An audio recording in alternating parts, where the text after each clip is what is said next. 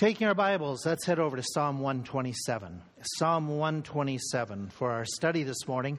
Psalm 127. Before I get started, join me again for a word of prayer, please. Father, I pray that you would just bless this time. Please help in whatever's going on in my own spirit, my own mind. Help me to have calmness and get rid of the nervousness that's here this morning and be able to speak with clarity. I pray that you would use this word and what we shared to just impact where it needs to impact. I pray that there would be an attentiveness, even though we're targeting just a particular element of our social group. I pray that it would have benefit to all in some way, shape, and form. And Father, you would help my mind to slow down, to just trust you in this matter, and let your word be preeminent, predominant in what we do at this moment. And please minister to hearts in a very special way. I pray in Jesus' name. Amen. Over the last months, before we got into missions conference, we've been talking about a variety of different issues, different struggles that people have, and been more of not preaching a text. We're going to do that in a few weeks, jump into the book of Acts and just go chapter by chapter. But we've been going through a topical textual study on different issues that would be helpful to you, that come from the sense of doing counseling, talking to people, answering questions. And this morning I want to get back to one that we were talking about a few weeks back. We were talking about the family. And in that we talked about the idea of what wives should do. We talked about what the husband should do. We talked about what the kids are supposed to do. We talked about how to get along with siblings. But where I want to focus is what about parents? For just a couple of weeks, talking to the parents and grandparents, and reminding you from the Word of God that it's very important you follow the Word of God. When I was growing up, I told you that I grew up in central Minnesota, and in my teen years, my dad had a gas station. And in that gas station, not only did we have the pumps that we were pumping gas, but we also had a service part where we had a bay or two, as we called them, where we bring the cars into the garage and that we would work on the cars. In one of those bays, one of the portions of the garage, which, by the way, this isn't a picture of the real garage, but one of the garage areas, there was a hoist. It would be not like this hoist. It would go all the way level into the ground, and we would have to drive the cars in and line them up so that the hoist that we used in our garage, the cars would be right where they need to be. Now, the hoist that we had wasn't as flexible as that one, where you could adjust the arms. It was very limited. It was solid. So you had to get right to the right spot and make sure that the car was right where it needed to be. So when the hoist caught the car, it caught the car frame, so that it wouldn't twist the frame, so that it wouldn't cause some damage. And so my dad was extremely peculiar and particular about when we would drive in, somebody needs to stand there and give the guidance and to go this way or that way. And when he got to the point where he was working by himself, he decided he was going to put some directions, some guides in the ground with paint or with boards to help him to make sure he got on the hoist right, so that this wouldn't happen. Where it has happened, that cars have fallen off the hoist, people have been hurt, or what's worse is damage could be done to the car. And so my dad, being, very, very cautious and careful with it, he just drove this into us.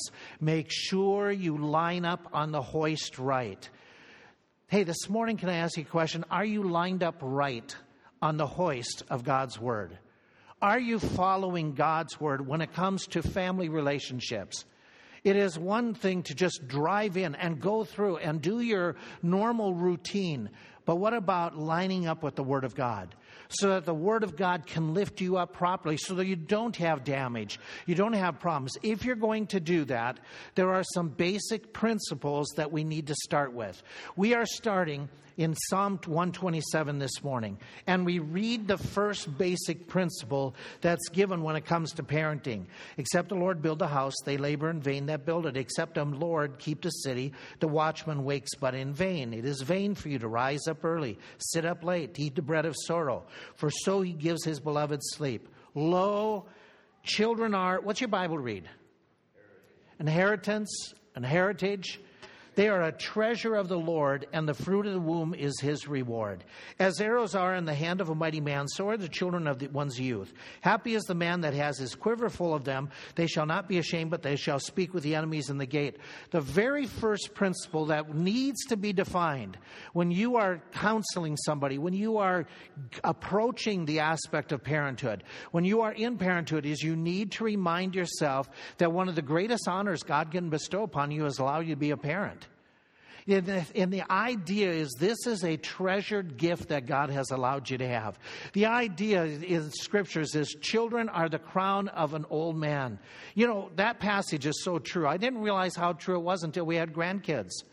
Better yet than kids are grandkids. No offense to my kids. But it's a delight. It's a joy. Therefore, the reason I want to just mention this, and most of you say, well, amen, that's true, is I want those who struggle, who say, my child is an interruption in my life. I didn't plan this child. I didn't think this through about, okay, when we were going to have, some mistake that God gave me a child. God makes no mistakes. If God put a child into your care, God did not make a mistake. God chose you to have that child, and it is a blessing from God that you are given that child. And if you are struggling with an attitude of resentment towards being a parent, towards your child, towards your spouse, and you are upset with the fact that you are now having this responsibility, you need to rechange your thinking, or you need to get some private counsel. Do not continue enduring, existing, and lamenting over the fact that you're a parent. Look at it and understand that this idea that God has privileged you isn't something to complain about. It is something to thank God for. That you have the kids, that you have the grandkids. Don't do this. Don't go telling your minor kids, I can't wait until you get out of the house. I can't wait until you're grown up and I don't have to deal with you anymore. How damaging that can be to a youngster. You are flipping them off the hoist. You need to understand that this is a privilege and a blessing from God. It doesn't need to be a prison term. This isn't persecution from God. If you're struggling with that, put yourself in the shoes of an individual who would crave to have children.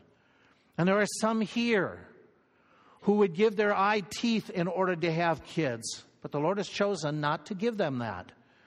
And so those of you who have been blessed that way, count the treasure that God has given. Thank God. If you're struggling and saying, I need to deal with a better attitude, then make it a daily moment that you are thanking God, praising Him. Change your thinking, understanding God's not going to give you more than you can handle. But understand that you are blessed of God to be counted responsible to have children put in your care. First principle. Number two principle is God's Word encourages all parents to set high goals for their kids. To set high goals. And it's good to have goals to raise good kids. It is really good. I just started listening, okay? These are things that we as parents will hope our kids do. We hope that they do well in school. We hope that they graduate. We hope that they get through. We hope that they don't get kicked out. We hope that they do well, maybe in sports and music and some other aspect. Maybe we're hoping, and it's a good goal, that my kid doesn't get kicked out of school or go to jail. That's a worthy goal. For parents of mine, they didn't get that one. Remain free of addictions. It's a good goal to say, I hope my kids get a decent job and a decent career. I hope that they marry wisely and they live happily ever after. Those are good goals. They are worthy goals, and I'm not diminishing them. But the Word of God would have you take a higher goal as a parent. And don't satisfy for these things. This is what the world hopes for. You as believers should have a higher goal. If you go with me to Deuteronomy chapter 6, let me illustrate for you what the goal God had for the children and the children's children and children and children of the nation of Israel. Deuteronomy 6. You're familiar with this text. Back in the beginning of the Bible, you have Genesis, Exodus, Leviticus, Numbers, Deuteronomy. He is telling them some very basic principles. He says, Hear, O Israel, the Lord your God is one Lord. You shall love the Lord your God with all your heart, your soul, with all your might. Now we're in chapter 6, verse 6. And these words which I command thee this day shall be in your heart. You shall teach them diligently to your children. You shall talk of them when you sit in your house, when you walk by the way, when you lie down, when you rise up. You shall bind them as a sign upon your hand. They shall be as frontlets before your eyelids. You shall write them down upon the post of your door and on thy gates. In other words, what he's telling them is, parents, teach your children the Word of God. Have the goal of instilling in them the Word of God. Do it visually. Do it verbally. Do it in all situations. Keep on doing it. Take advantage of it. You're supposed to expose yourselves to the Word, your children to the Word of God. And then he tells us why. If you jump down into the verse, and he talks about the houses will be, verse 10. And it shall be when the Lord thy God have brought you into the land that he sware unto your fathers, to Abraham, Isaac, Jacob, to give thee great and goodly cities which you build not, the houses full of all the things which you filled not, the wells were dug, you get them, vineyards, olive trees which you planted not. When you shall have eaten and be full, then beware lest you forget the Lord, which brought thee forth out of the land of Egypt. Do you catch what he's doing? Do you catch what he's telling the people of Israel? He says that when you get into the land and you experience plenty, you're going to stop running to the Lord. You're going to have the tendency and the temptation to forget the Lord and get enamored with stuff. Does that ever happen in our society? That people get enamored with stuff and they forget the Lord. And so he's saying, make sure, parents, you teach your kids, remind your kids time and time again, so that they don't get preoccupied. They don't forget the Lord because of all the stuff. He says, beware lest you forget the Lord that brought you out of the land of Egypt. But he says, here's why you train your children. So that you shall fear the Lord your God and serve him and swear by his name, that you don't go after those other gods that were there. He says, so that you follow the Lord, for the Lord thy God is a jealous God, lest you stir up the anger of the Lord. The goal that he set for these parents is to teach their kids the Word of God, so that the kids would be impacted, so that the kids would be moved, so that the kids' goal for their life would not be to get possessions, but rather to serve the Lord. That's the high and lofty goal that he said parents are supposed to have for their kids. That their kids become not just a good kid, but become a godly kid. And there's a huge difference. He talks about the same thing in Psalm 78. Flip over to Psalm 78, about in the middle of the Old Testament. And the number-wise, you can find 78 in the midst of all the other numbers. In Psalm 78, he's talking about that same concept of parents and generations and grandparents having a goal for their kids, their grandkids, that is more than a good career, more than having a nice home, more than having a solid family, more than having a good education. He is stressing in this passage the idea of raise kids who serve the Lord. Look at verse 1. Give ear, O my people, to my law. Incline your ears to the words of my mouth. I will open my mouth in a parable. I will utter dark sayings of old, which we have heard, known of our fathers, have told us. We will not hide them from their children, showing to the generation to come the praises of the Lord and of his strength and his wonderful works that he hath done. Again, parents, grandparents are to teach the truths of God to their children, to the next generation. He commands them to share the Word of God, to share the principles of the Word of God. And they're to encourage their kids to praise the Lord, to talk about his strength and his wonderful works that he has done. Why? Why does he emphasize that? Verse 6, that the generation to come might know them, even the children which should be born, who should arise and declare them to their children, that they might set their hope in God and not forget the works of God, but keep his commandments. That's what he's saying to those people. That's what he would say to you and me, that as parents, our goal is to help our kids be good citizens.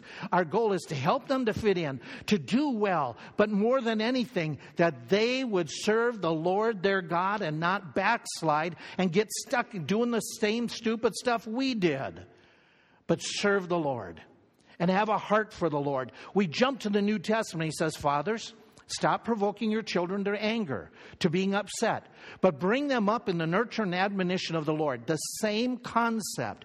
Put into their minds the idea, create in their hearts a desire to serve the Lord. That's got to be our goal as parents. That's this high and lofty goal, to raise godly kids. And what's a godly kid? What makes somebody godly? Just somebody who dresses a certain way? Well, that has some play into it. That has some impact. But what makes a person, a teenager, a godly teen? Well, first of all, it starts with they have to become a believer in Christ. They have to be born again. Children need to come to know Christ as their Savior, that they are sinners, that they need a Savior or they're going to end up in hell. So parents have to teach their kids that. They have to start with the basics, that you must be born again, son and daughter. Grandchild, you need to be born again or you will not see the kingdom of God. So you start with training them about getting saved. But then you need to be training them to abide in Christ and He abide in them. Where Revelation talks about that idea that, I'll come and I'll knock on the door of their heart and I will come in and sup with them if they let me in. A godly teen, a godly young person is one who has a genuine love for God and wants to fellowship with God. They want to spend time with the Lord. They want to hear from God, and they want to speak to Him. A godly young person, according to Jesus Christ, if you love me, keep my commandments, is a young person, a young adult who desires to obey the Word of God, to do what God said. We talked about it 2 weeks ago. We talked about the idea of following even as a believer in believer's baptism. A godly young person is one who says, that's what I want to do. If God says that I should do that, I love Him, I want to obey. If God says that I'm supposed to obey my parents, I want to do that. If God says that I'm supposed to share the gospel, I want to do that. That's a godly young person. A godly young person is one who seeks to be holy, as Jesus Christ had the apostle write down, be ye holy as I am holy. To live in this world that magnifies sin, live in a way that you magnify Christ and His attitude, His spirit. A godly person is one who loves others indeed, who does more than sees a brother who's in need and says, be ye warmed and filled, but rather shows their faith by doing something, by helping, by going out of their way. According to James 1, it means pure and undefiled religion is this: to visit the widows, to make something happen in the lives of helping to encourage and assist other people. That's godliness. That's where reality of Christianity begins after you're born again. Godliness is seeking to share the Word of God.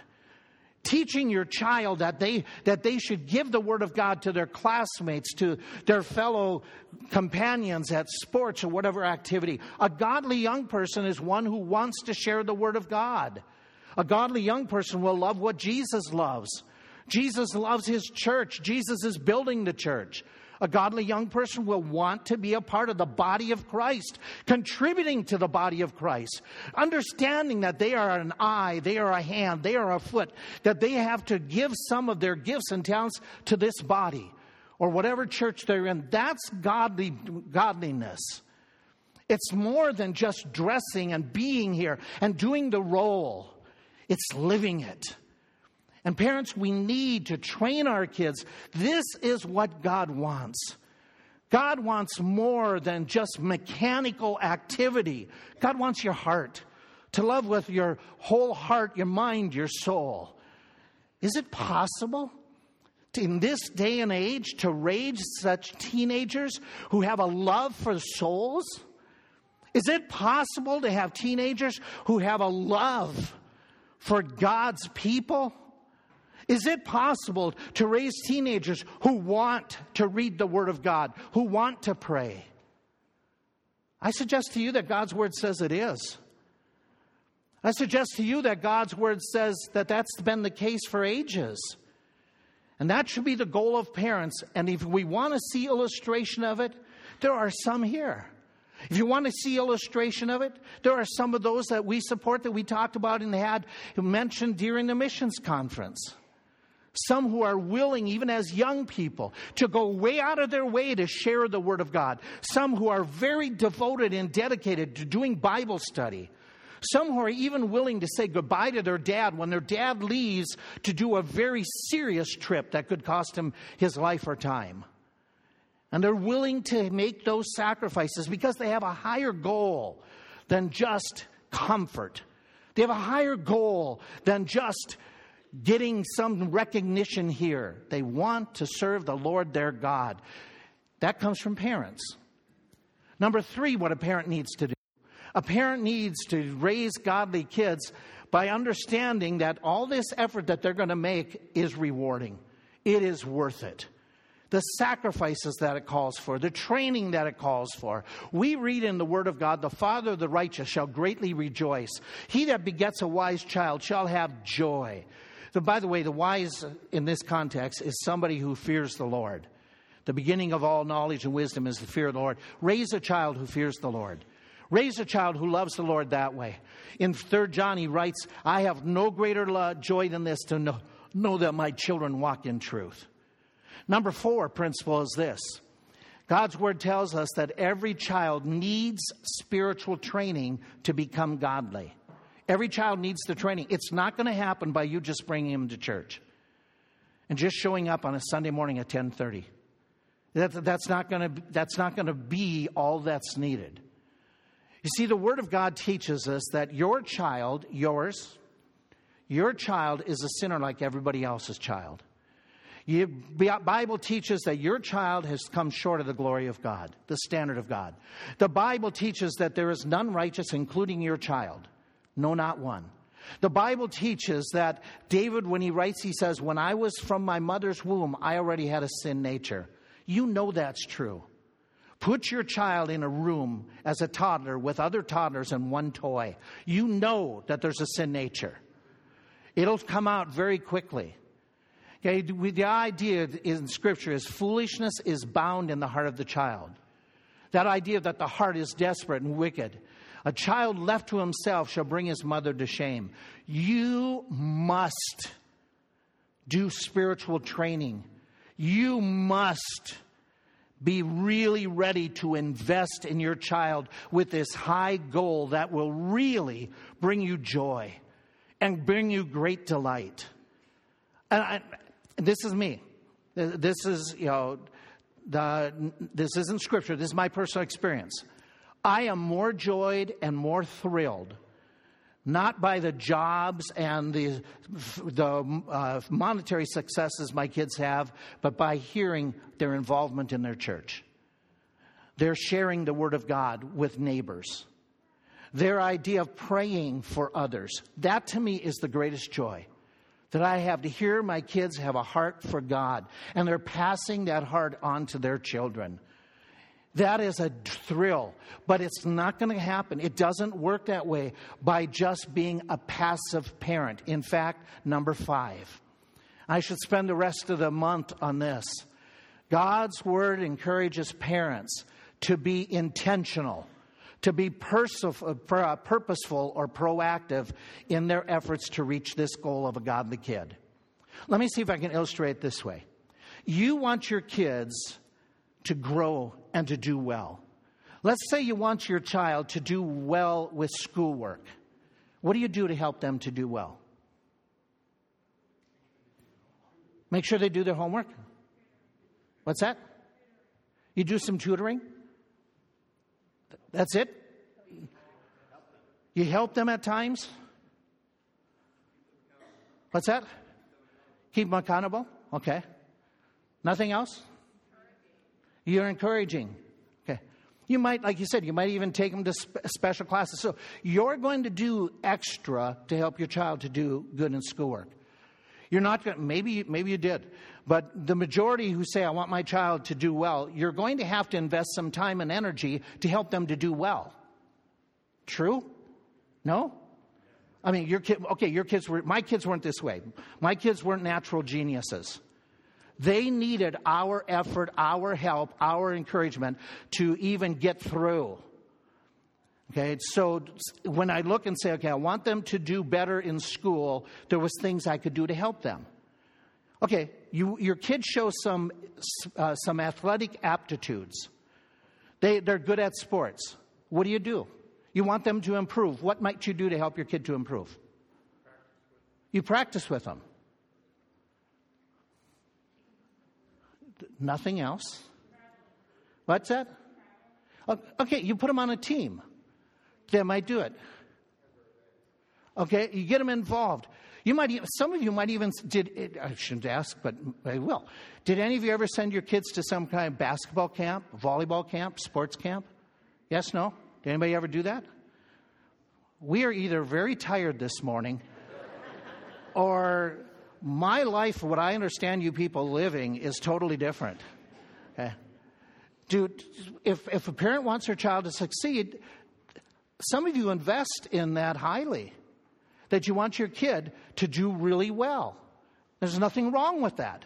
But my point is, you want them to succeed and to grow in that area, so you're putting a lot of personal effort, time, monies into those types of things. If your child shows some musical abilities, what might you do to help them to develop it? Get them lessons. And if you have a kid like one of mine comes home and wasn't following, wasn't practicing, it's either practice, I'm not paying this money for you just to go and not do anything. We kept them accountable. And if it's of any help, this was brand new when our kids were little. We got the pianos with the headphones. So all we would hear was this, which was a lot better than hearing all the other noise. The only thing was, we looked for one of those when Tony wanted to play a horn. We tried to find something that would he was the only one had he listened to the screeching. But we invest in it. We do something. We encourage them. We want them to develop, and there's nothing wrong with that. If your child says, I'm interested in drama, well, you might encourage them to try out. You might even give them some lessons. You might do that. Okay, your child says they want to cook. What would you do to help them to learn to cook? Give them the phone number for Burger King, McDonald's. You're going to take the time to teach them. You're going to work with them. Okay? And you'll warn everybody else in the family that they did that supper that night.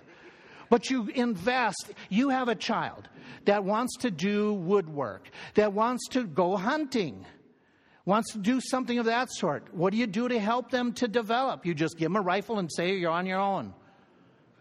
None of you would do that. None of you would say, oh, you want to learn about mechanics? Here, take the keys to the car and go. You wouldn't do that. You would take the time personally to get involved, to train, to teach. You would say, come with me, do this with me, which is all appropriate, which is all good. In that same way, what are you doing with your kids when it comes to the Word of God? What are you doing with training them by being proactive in helping them to improve their life spiritually?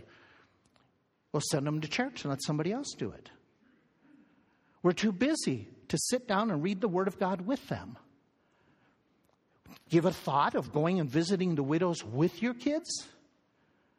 Give any thought to saying, how about if we just pray together? To really train in the spiritual realm demands that you take time, you invest, you work with them. And maybe you have to do greater investments. That's exactly what Deuteronomy 6 talked about. We just read it. When you're rising up, when you're sitting down, when you're lying down, when you're walking about, take time to talk about spiritual truths. Teach them. Show them how it applies to this life. You were just telling me, Nancy, just minutes ago, how one of the greatest impacts upon your kids was when your husband had to turn down at work lying for the company, and he got demoted because he wouldn't lie for the company. And within a month, lost his promotion, lost the pay that went with it. But you said your kids saw how he applied that to his life. I'm going to serve the Lord and not be wicked. And that made an impact. And they talked about it. They saw it. It became a part of their conversation. Parents, you need to actively, purposefully, intentionally say, where am I going to teach my kids this week about the Word of God? What am I going to train them? Okay, let's pick a topic that they're getting inundated with. What have you intentionally and purposefully taught them about their sexuality? About their identity? What have you sat down and done to train them in those areas that they are getting inundated with false impressions and ideas? What are you doing when it comes to saying, okay, I'm teaching my child about prayer. I'm teaching my teenager about prayer. What investment are you making with helping them to pray? You said, well, they'll just learn it. The disciples even said to Jesus, teach us to pray. They didn't understand it. How can a 13-year-old understand it when even the apostles had a struggle with it? You need to invest purposefully. You need to understand, by the way, that what you are investing in purposefully is also teaching them. And if there is nothing or very little that's purposefully invested in the spiritual realm, you are telling your kids that is more important than serving God. All those things, serving God is just a Sunday morning thing and it's not a part. That goes contrary to the Word of God. Your high goal needs to be their heart, their love for the Lord, while they're doing the rest of the life thing and living a normal life. But your instruction has to be verbal. Your instruction has to be visual. Remember how he says, put the frontlets here, put it on your door? They took it to the extreme. It's the idea you live it. You live honesty. You live integrity. You live service for the Lord. You actually display it. You live, you display, you teach a love for the church, the body of Christ. You teach the importance of reading the Bible. You teach the importance of praying. You teach it by your example. Is it important even to worship? So you need to proactively, purposefully think through, what are we teaching? What are we training? What message am I giving them about serving the Lord? So we read in scriptures, it says to you literally, train up a child in the way he should go. The word train has this idea, to point towards, to give direction to. It's the idea of basically taking a bit and putting it in the horse's mouth and guiding that horse. Giving that type of direction. It is also the idea of when the child was first born, take a little bit of the juice from the fig or the date, put it on the roof of their mouth so it creates an appetite, a sucking sensation. You are to be creating an appetite for spiritual things in your kids' lives. That's what God's Word demands of you.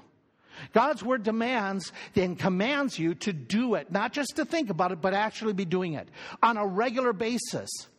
In fact, when he says train up a child, he's not just talking about an infant. He's talking about children all the way up into adulthood. That you are constantly trying to invest in their lives spiritual life, spiritual truth, spiritual goals of serving the Lord. So we have this challenge that says, fathers, provoke not your children to wrath. Stop doing this, dads, which means it's common. But what you need to do is bring them up in the nurture. Bringing them up is the same concept, pointing them towards, directing them towards the disciplines, the idea of that standards of the Lord. We talked about, I mentioned just a moment ago, sexuality. What standards are you nurturing them in? What are you putting into their mind? What knowledge are you giving them? You're the ones that are supposed to be giving them the truths of the Word of God. So he demands this from parents, that they would invest in their kids in such a way that they would help their kids to move to a stronger point of spirituality. What are you doing? What have you done this past week? What are you personally doing to help them on a regular basis?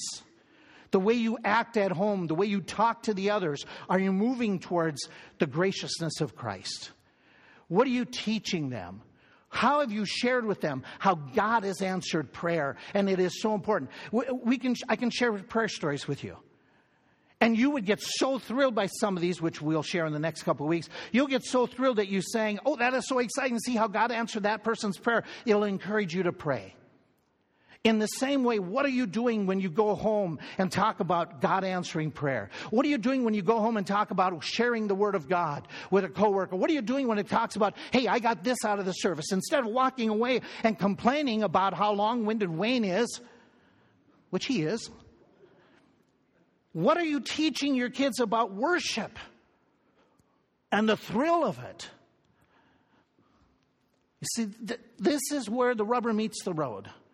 This is where it's more than just sitting in church.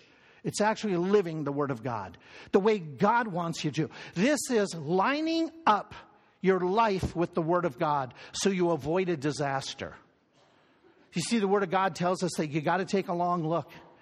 Don't get discouraged. Some of you with the little kids, you're thinking right now, it's never going to work. It's never going to work. They'll never be potty trained. There you go. It'll never work. They'll never sleep through the night. I don't know if they'll ever get the shoe on the right foot. It'll never work. And it gets frustrating. It gets discouraging. It gets wearing down at times. But the Word of God says, take the long look. When there's hope, do the correcting. When there is challenge, take the long look. Not just the immediate results. And sometimes they aren't as quick. They aren't as immediate. Sometimes they aren't as apparent. But you got to be investing and saying, hey, the long look is I'm trying to keep my child from going to hell. The long look is what I want to do is I want them to understand that they're going to follow the Lord and serve the Lord so that in the future, I'm going to enjoy that.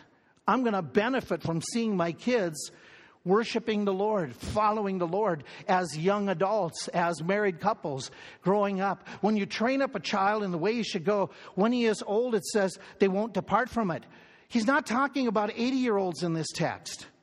He's not saying, parents, work at raising your kids so that when they're decrepit and too old to do anything else, then they'll serve God. No, the word that he talks about old is being able to bear whiskers. He's talking about in their formative years, when they're hitting the teen years, that's when it'll be of benefit, that they will grow. Let me stop with this one this morning. God's Word tells us every child is valuable. Every child is unique. That they are personally designed. That has tremendous play on parenting. You see, God has designed every child. They are fearfully and wonderfully made. God knew us when we were in the lowest parts of the earth, that is in our mother's womb. God designed us. God moved in us. God was molding us. It was happening. God was aware. He gave certain books. In fact, we were fashioned as He had it written. You have certain skill sets that are unique to you that God gave you. You have certain appearance that is unique to you. We have certain features that are unique to every single one of us that God designed for us. So with that in mind, we go a step further. We understand that God valued all life, even children, so much so that He protects the unborn. That He says it's wrong to harm a child in the womb.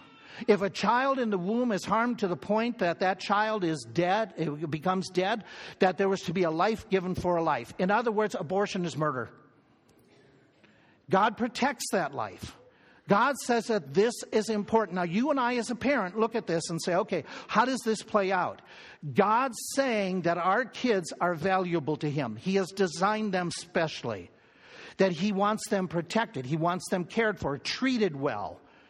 Not maligned. Father, stop provoking your children to wrath. Not abused. But He wants them molded in such a way that they would serve Him.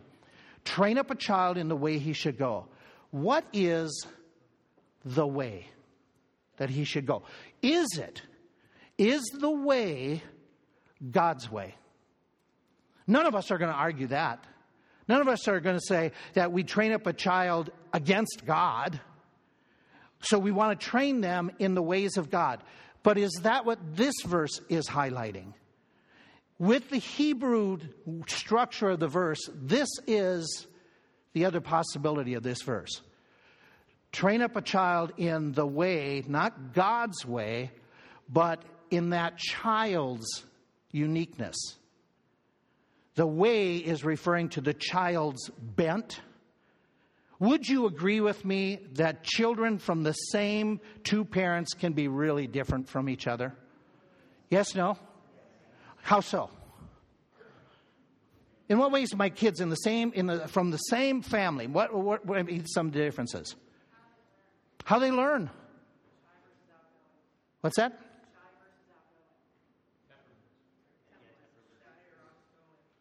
Shy or outgoing. Gotcha. I'm sorry. I'm going deaf this morning. They can hear or they can't hear. Okay, that's a difference. Okay. Skill sets. Personalities. Did any of you have kids that responded differently to correction? Yes, no? Oh, we had one that, it was like, oh, here we go again.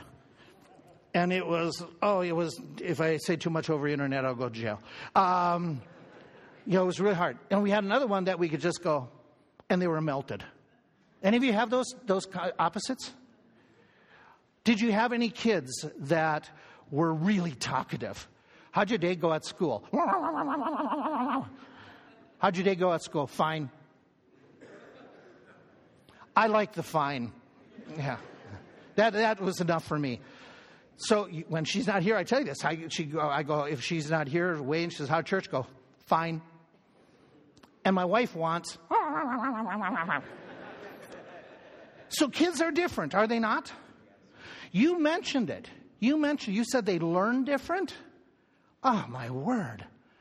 Some of our kids, give them a book. Read the book. They learned. Some of our kids, read the book. Read the book. You can't read? You're in high school and you still can't read? Okay. Big difference in learning. Huge difference. So when we're dealing with this, here's where it's really a struggle for parents. You need to observe the unique abilities, talents, gifts, personality of that child. And you need to train them in this way of loving the Lord and serving the Lord while you are dealing with their bent. That means you might have to invest a little bit different ways in one child than another child. You might have to do more hands-on with one child than another child. You see, the bottom line is, woe to the parent that says, I've got 10 kids, I'm going to treat all 10 the same way. Everything we do, the exact same way. They dress the same way, they eat the same food, they answer the same way. They will, because they're all 10 totally identical. Good luck with that. Woe for you if you are treating your children as a cookie cutter. You're going to drive your kids away. It's going to be a tragedy. You're going to drop some of them right off the hoist. So you need to know their bent. Can I add this? Okay. Can I add this comment? Woe to the parents that tell others, this is what I did, this is what you need to do to your kid. It worked for me. Your kids might be a little bit different than somebody else's kids. Advice is helpful, but don't belittle somebody else. Be sensitive that somebody else's kids may have a difference than your own kids. Just because they're 16 doesn't mean they all drive the same way. So you look at it and say, okay, you got to know your child's bent. And knowing their bent, you have to invest in them. You do realize that some kids are watching. They don't listen really well to what you're saying, but they're watching you. They're watching and they're observing you, for instance, during worship. They're watching you during worship. And no matter what you say, they are learning more by how you respond in worship. That impacts them more than what you tell them at home how they should act at church. So you need to know your child's bent. You need to work with them. I close with this one that I jumped up to 10. We'll put any others. Simply go back to Psalm 127. Where he says, and where we started this morning, if I want my kids to be godly, the first thing I got to worry about is myself. Do you catch this in Psalm 127? Where he says in this text, he says, lo, children are a heritage of the Lord. We're excited about, what's the first verse? Except the Lord build the house, they labor in vain that build it. Except the Lord keep the city, the watchman wakes in vain. What's he saying? You can't parent without the Lord. The next chapter, the next psalm. Flip over I have pages, so I'm saying flip over. Blessed is everyone that fears the Lord, that walks in his way. And then he goes on and talks about your kids, your wife, and how all these blessings. But he starts off, he says, blessed is the one that fears the Lord, that walks in his way. He says, man, if that's you, I can bless you. So we're right back to this whole thought. It comes down to, how is it between you and the Lord? Do not demand from your children something you aren't willing to do yourself. Do not demand from your children that they become a warrior when you won't do it. Do not demand from your kids that they become very attentive to the Word of God when it's preached when you won't do it. Do not demand or expect from your kids that they would go and be a witness around the community, and you'd be so proud if they did, if you won't do it. But they should be doing those things. So you raise your standard not only for your kids, but for yourself. And you say that as a parent, what I'm going to do is I'm going to line myself up with the Word of God. I'm going to do what God wants me to do so I avoid these tragedies in my own life. And people who do not line up with the Word of God, He warns them, there is tragedy. He warns, if sinners can entice thee. This is a dad talking to his kid. He says, don't do it. If they get out of the way of the sinners, because it's going to come to a point, he says, that because you set at not my counsel, because you refuse to listen to me, you call upon me, I'm not going to answer you. They that hated knowledge, they did not choose the fear of the Lord. There's going to come a point, there's going to be some form of discipline. Mom and dads, are you godly before the Lord? Grandparents, are you godly? If you want godly kids, godly grandkids, give them the example. Start it off today. Father, help us here as we look into the simplicity of these truths. Help us to apply them to our own hearts. It's very easy for me, for others here, to think about other people in this auditorium, other people in our realm at work, other people at school, other people in our neighborhood that could apply this. But Father, help us to stop that and be honest with you. How does this apply to me? What do I do? Help those who are in the throes of parenting to enjoy it and to experience from your word the guidance that they need to raise these kids for your glory. We plead with you. Help the young people within this congregation. Help them to have a godly spirit. Please, Father, work in their hearts. Work in their lives. Help them to have a tender spirit towards you, towards others. Create a real hunger to seeking first the kingdom of God and His righteousness. Your heads are bowed, your eyes are closed. And before we close out this service, we want to give opportunity to all who would say, I'd like to talk to somebody about my spiritual destiny. I'm not sure I'm going to heaven. I'm struggling and I would like somebody to pray with me with some of the things that were talked about this morning. We have staff in a hallway next to the auditorium that lead to private rooms. To the right of our auditorium, there's double doors that are open. If you would like to go and talk with somebody, just go down that hallway and meet one of those men at the edge of that hallway. One of those ladies, they'd be glad to talk with you. This is a moment. This is your opportunity to just get up and to go and talk with somebody.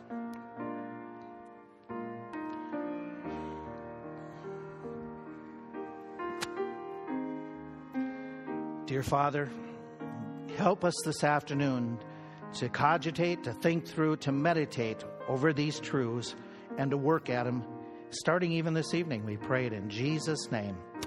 Amen. Thanks for being here. Thanks for listening.